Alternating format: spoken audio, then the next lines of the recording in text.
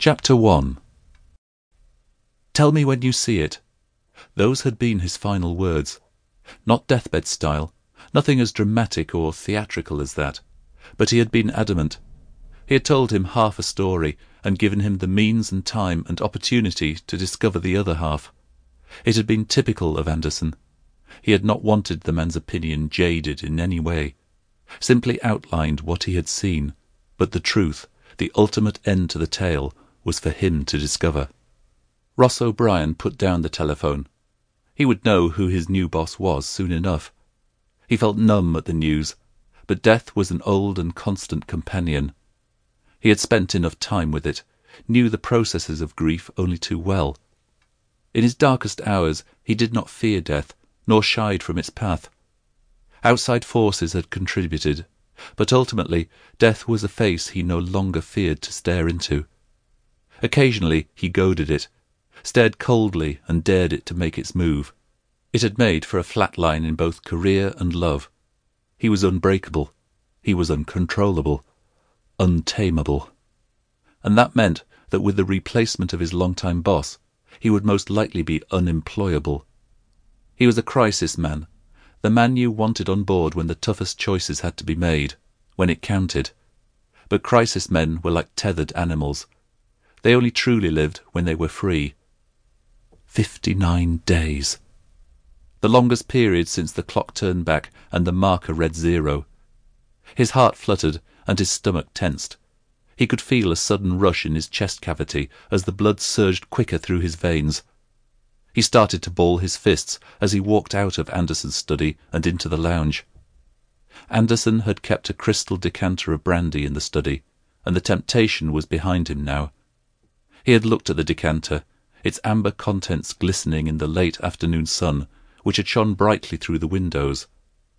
The close proximity of the water had seemed to intensify the light, given it an added quality of brightness he seldom saw, or perhaps noticed in London.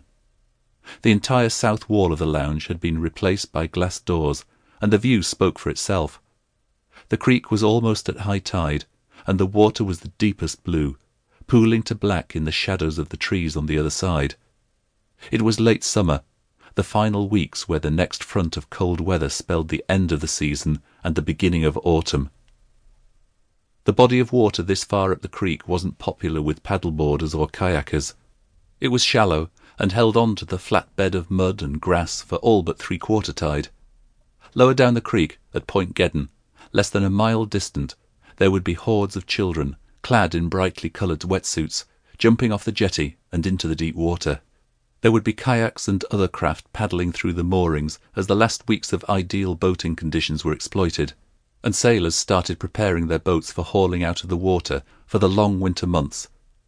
Across the water lay an old wooden jetty.